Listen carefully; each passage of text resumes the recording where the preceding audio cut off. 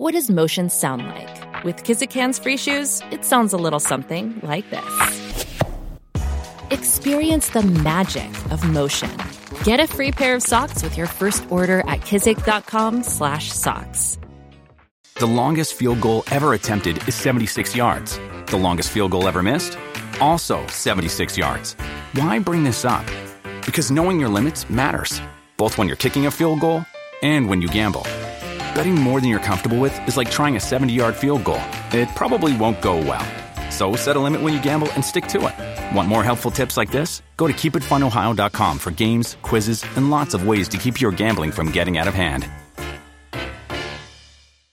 Support for this podcast and the following message come from Corient. Corient provides wealth management services centered around you. They focus on exceeding your expectations and simplifying your life. Corient has been helping high achievers just like you enjoy their lives more fully, preserve their wealth, and provide for the people, causes, and communities they care about. As one of the largest integrated fee-only registered investment advisors in the U.S., Corient has deeply experienced teams in 23 strategic locations. Corient has extensive knowledge spanning the full spectrum of planning, investing, lending, and money management disciplines. Leverage Corient's exclusive network of experts to craft custom solutions designed to help you reach your financial goals, no matter how complex they may be. Real wealth requires real solutions. For more information, connect with a wealth advisor today at Corient.com. That's Corient.com.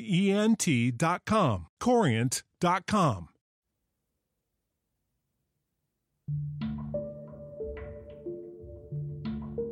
The creatures of the night, one of mankind's oldest enemies. They are fearsome monsters who lurk in the darkness of the moon. A nasty bunch. While there are good people among them, the majority of them are pure monsters. Where else do you think people get their fear of the dark from?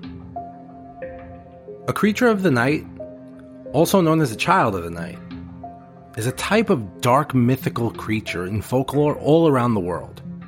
There are many definitions of what a creature of the night is. The main idea is that a creature of the night is a supernatural, mostly malevolent creature that comes from the darkness of the moon. They are known as the opposites and enemies of angels, which also indirectly makes them the allies of demons. Pretty scary stuff. There's actually a medical term for fear of the dark. It's called nyctophobia. By definition, nyctophobia is an extreme fear of night or darkness that can cause intense symptoms of anxiety or depression. A fear becomes a phobia when it's excessive, irrational, or impacts your day-to-day life. Being afraid of the dark often starts in childhood and is viewed as a normal part of development. Studies focused on this phobia have shown that humans often fear the dark for its lack of any visual stimuli. In other words, people may fear the night and darkness because they can't see what's around them. The symptoms you may experience with nyctophobia are much like those you would experience with other phobias. People with this phobia often experience extreme fear that causes distress when they're in the dark. Symptoms may interfere with daily activities, school, or work performance. They even may lead to serious health issues. Different phobias share similar symptoms. These signs may be either physical or emotional. With nyctophobia, symptoms may be triggered by being in the dark, or even thinking about situations where you'd find yourself in the dark. Growing up, I was terrified of my basement in my childhood home. The stairs were old and creaky. They sat behind an old steel door that had one bulb that dangled from a wire in the middle of the steps. At the bottom was an earth floor, and a hallway that had an old giant boiler in it.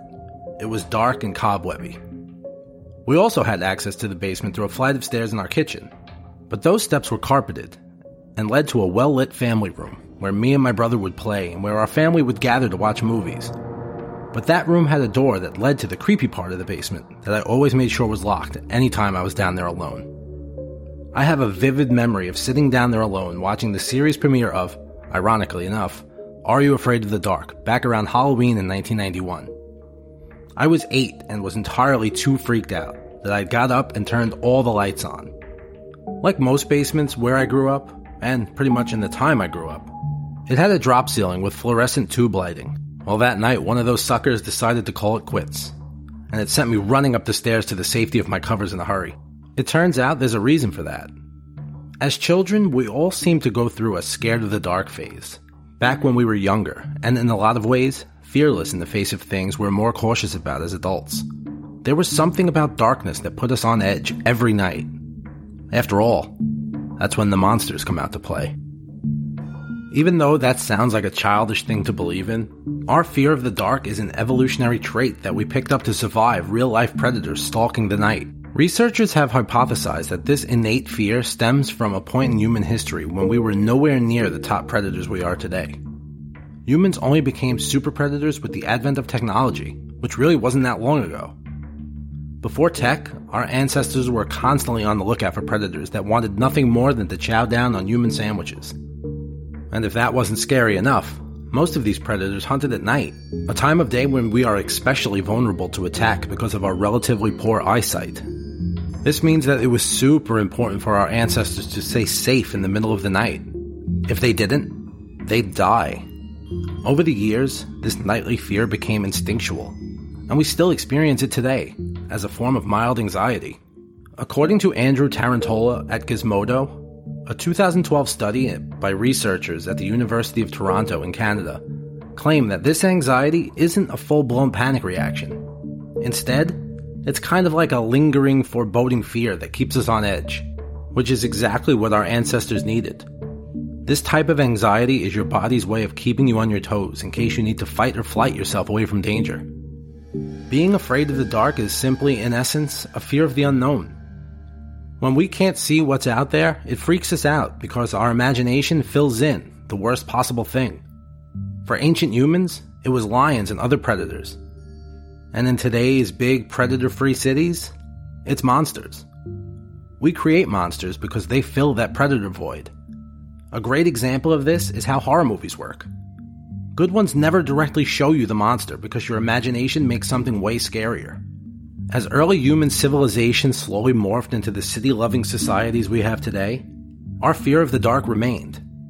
Only it's a bit strange now because most of us don't need to fear the dark, especially because we have light bulbs, iPhones, and TV sets. For better or worse, rather than the inevitable. Though we don't technically need this fear, it's still there, and it's confusing. These traits are normally passed down by distant relatives over the centuries to the point of getting it implanted in our psyche.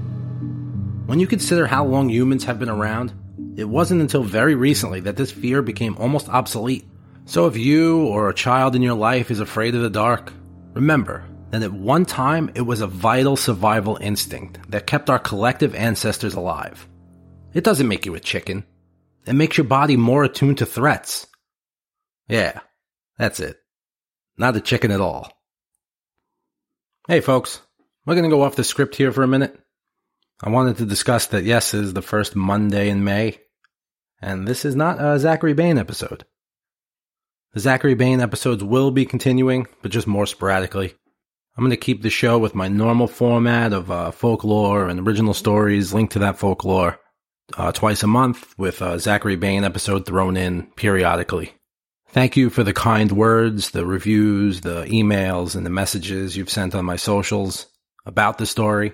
I'm happy everybody really likes it.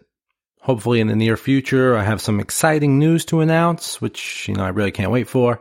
So thank you all again, and back to business. In the not-too-distant future. It's been 25 years since the latest and, last World War. I hear the times have changed, but I really don't know any different. I know we didn't fire the first nuke. I guess that counts for something. It was bad.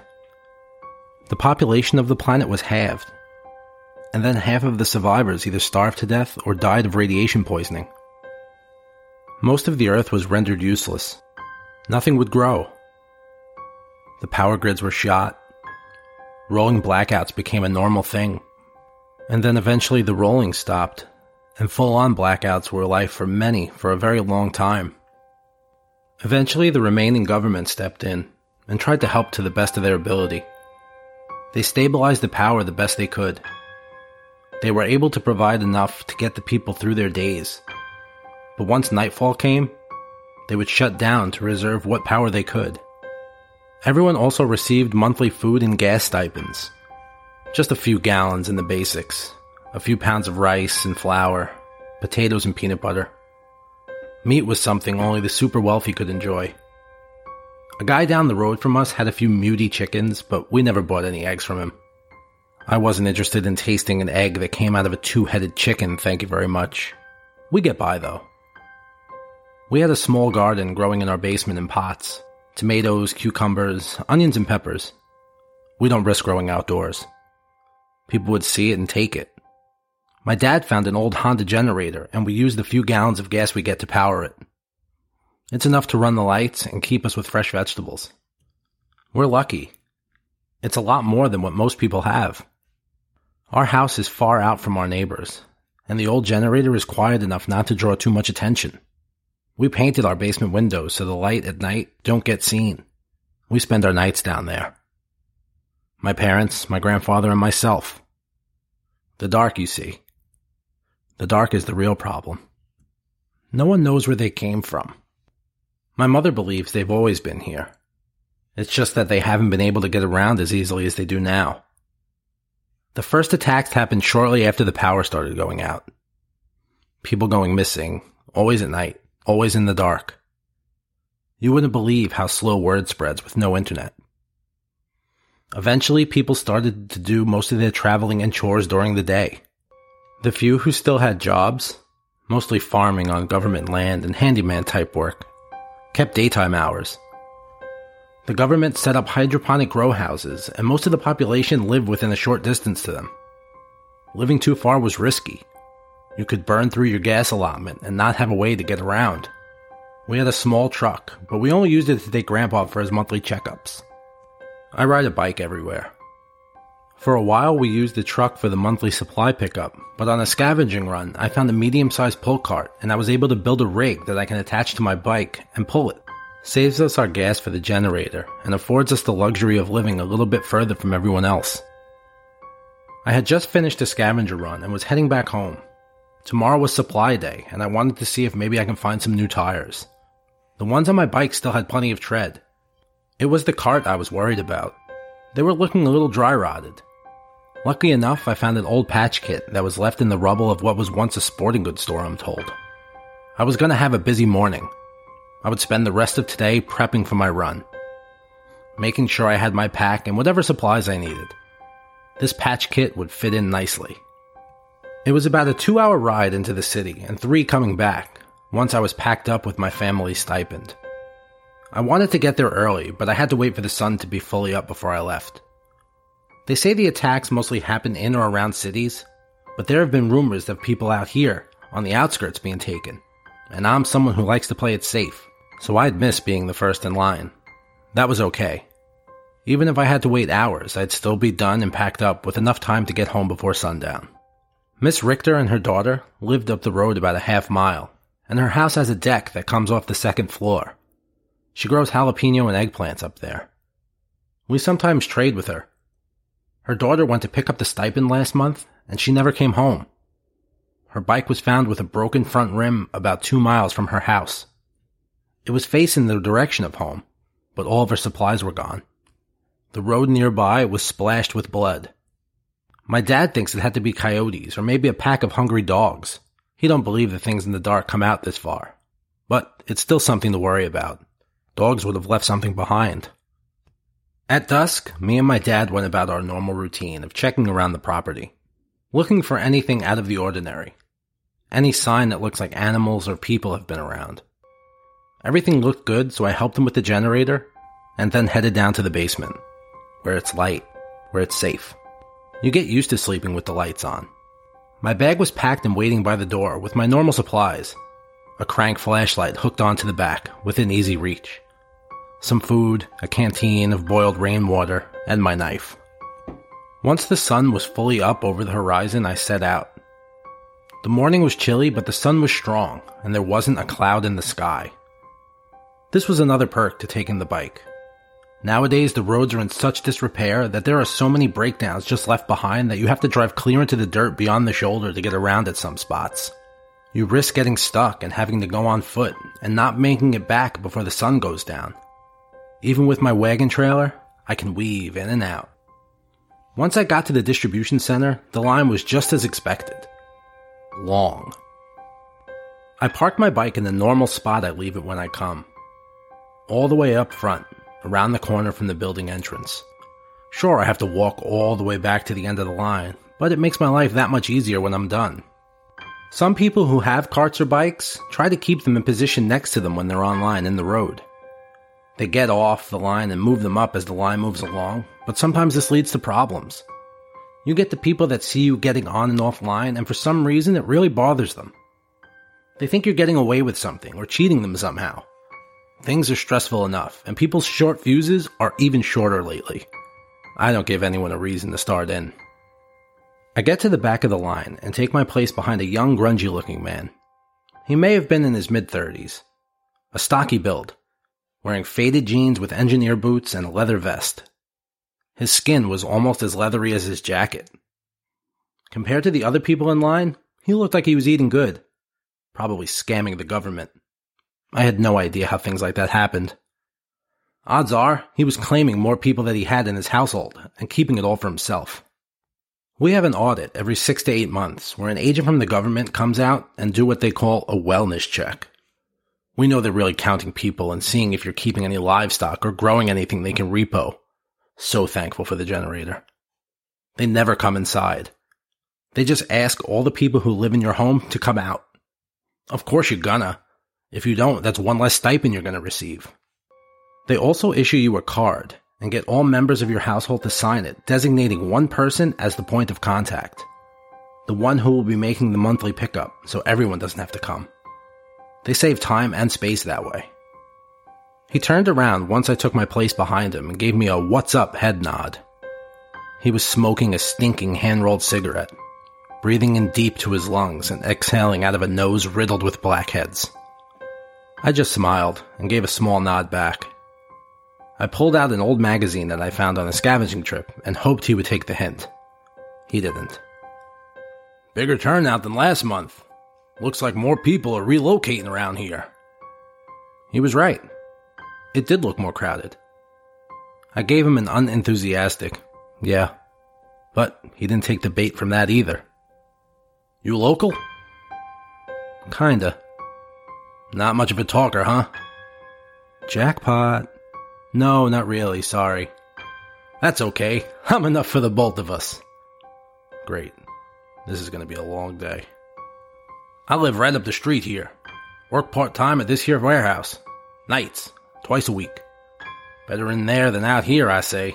You know what I mean? Once they shut the power off, this city gets eerie. It's dark. Real dark.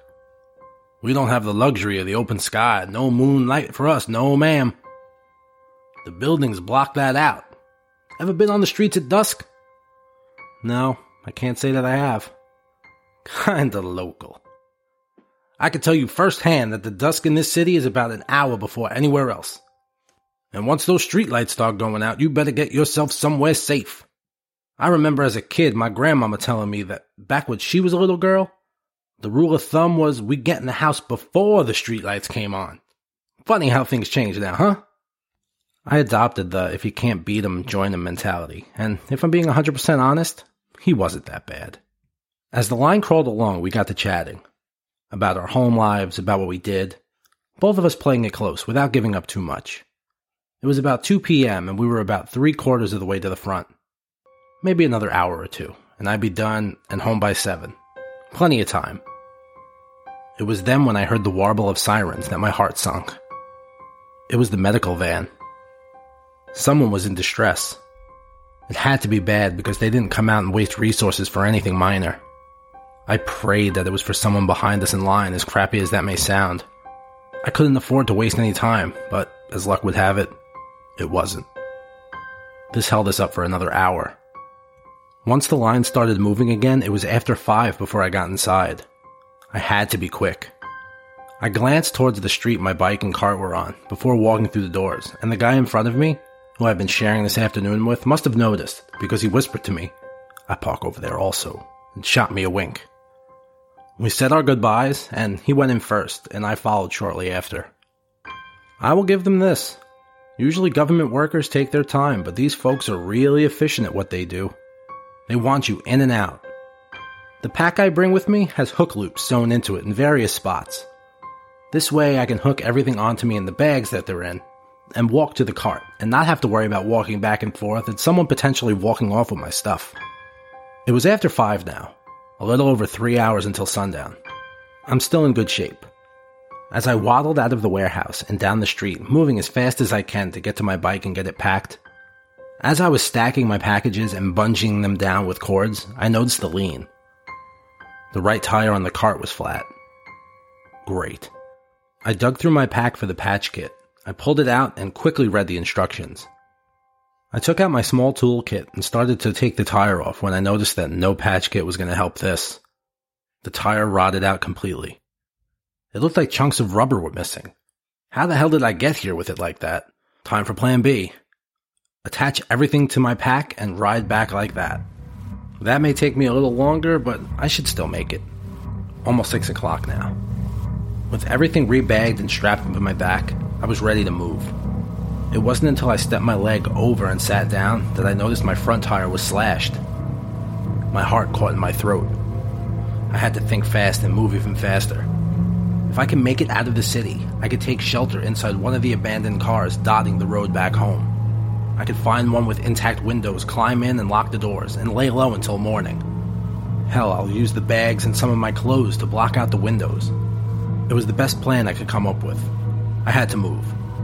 The shadows from the setting sun were starting to grow, and some streets were already pitched into darkness. The only thing keeping them lit was the soft glow from the streetlights. I had to get to the city's edge before they shut off.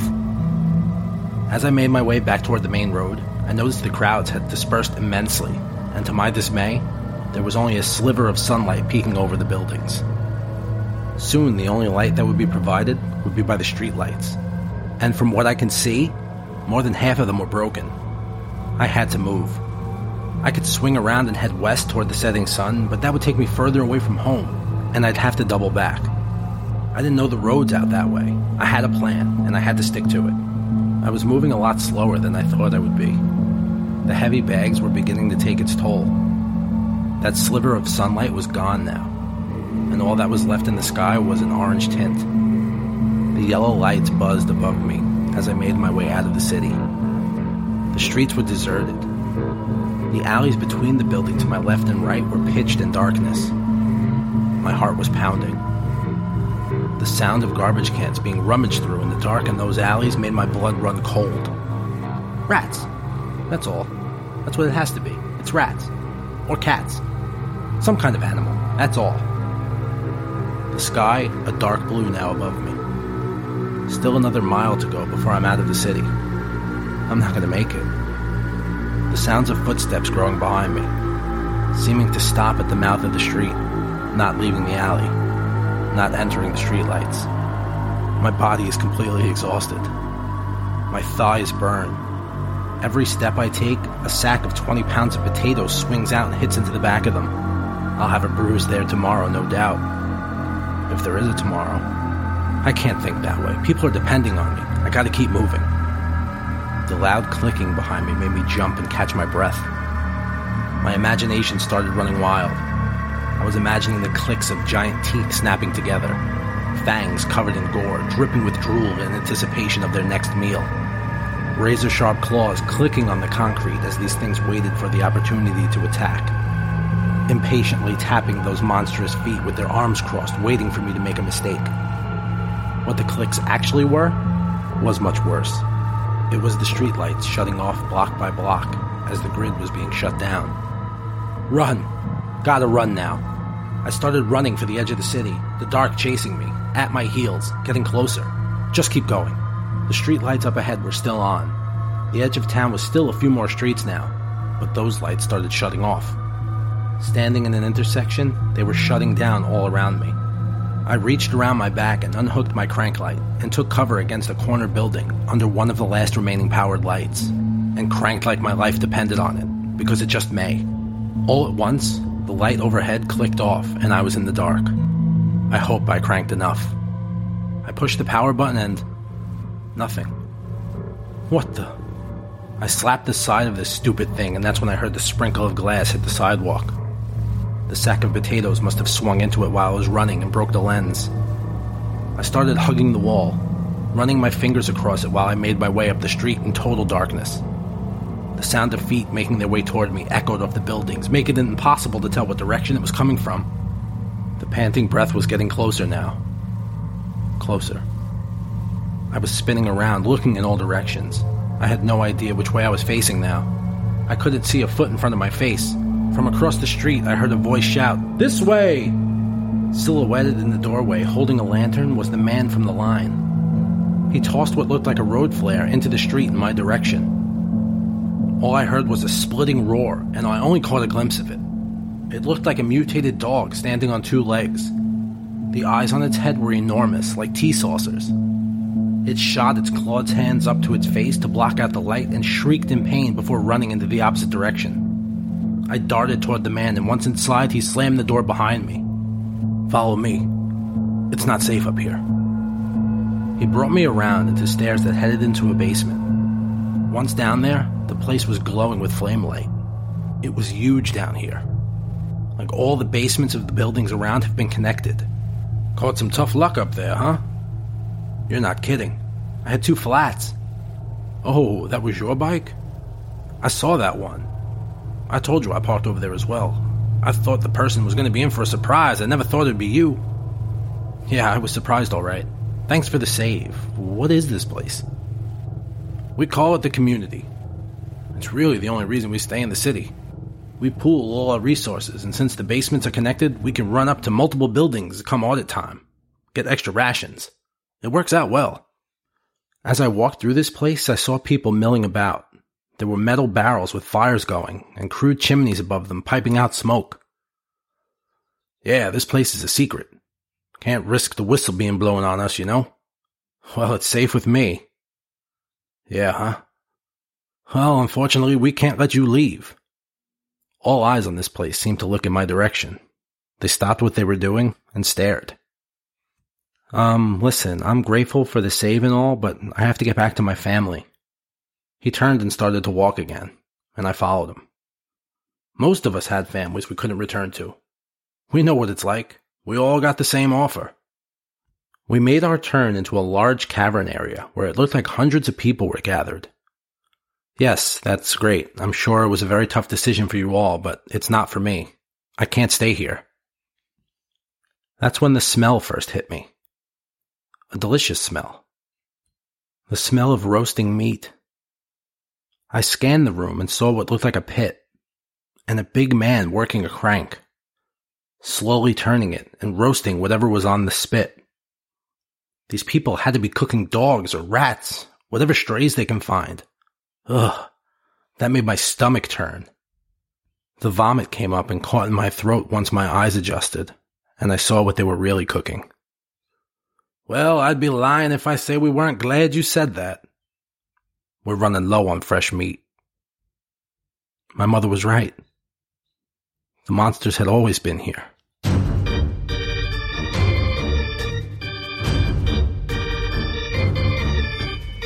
I'm Christopher Feinstein, and this is Haunted American History.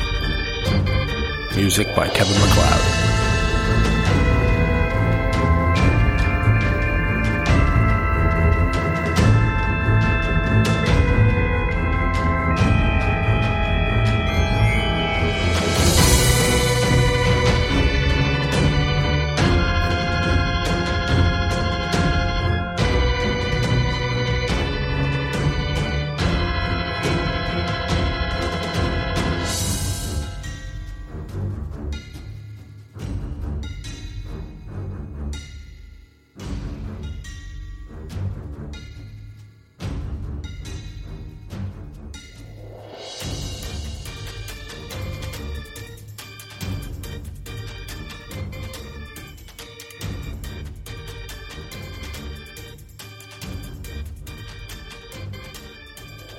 Murder in America is a true crime podcast that covers stories from all 50 states, including stories of mass shootings, serial killers, and lesser-known murders. Do you find yourself doing more research after listening to a true crime show? Well, Courtney and I used to do the same thing, and that's why we created Murder in America. Our podcast dives deep into each case. Our storytelling will make you feel like you're right there within the case with us, watching it all play out, and we do not shy away from the graphic details. If you're a fan of true crime, then listen to Murder in America on Spotify now.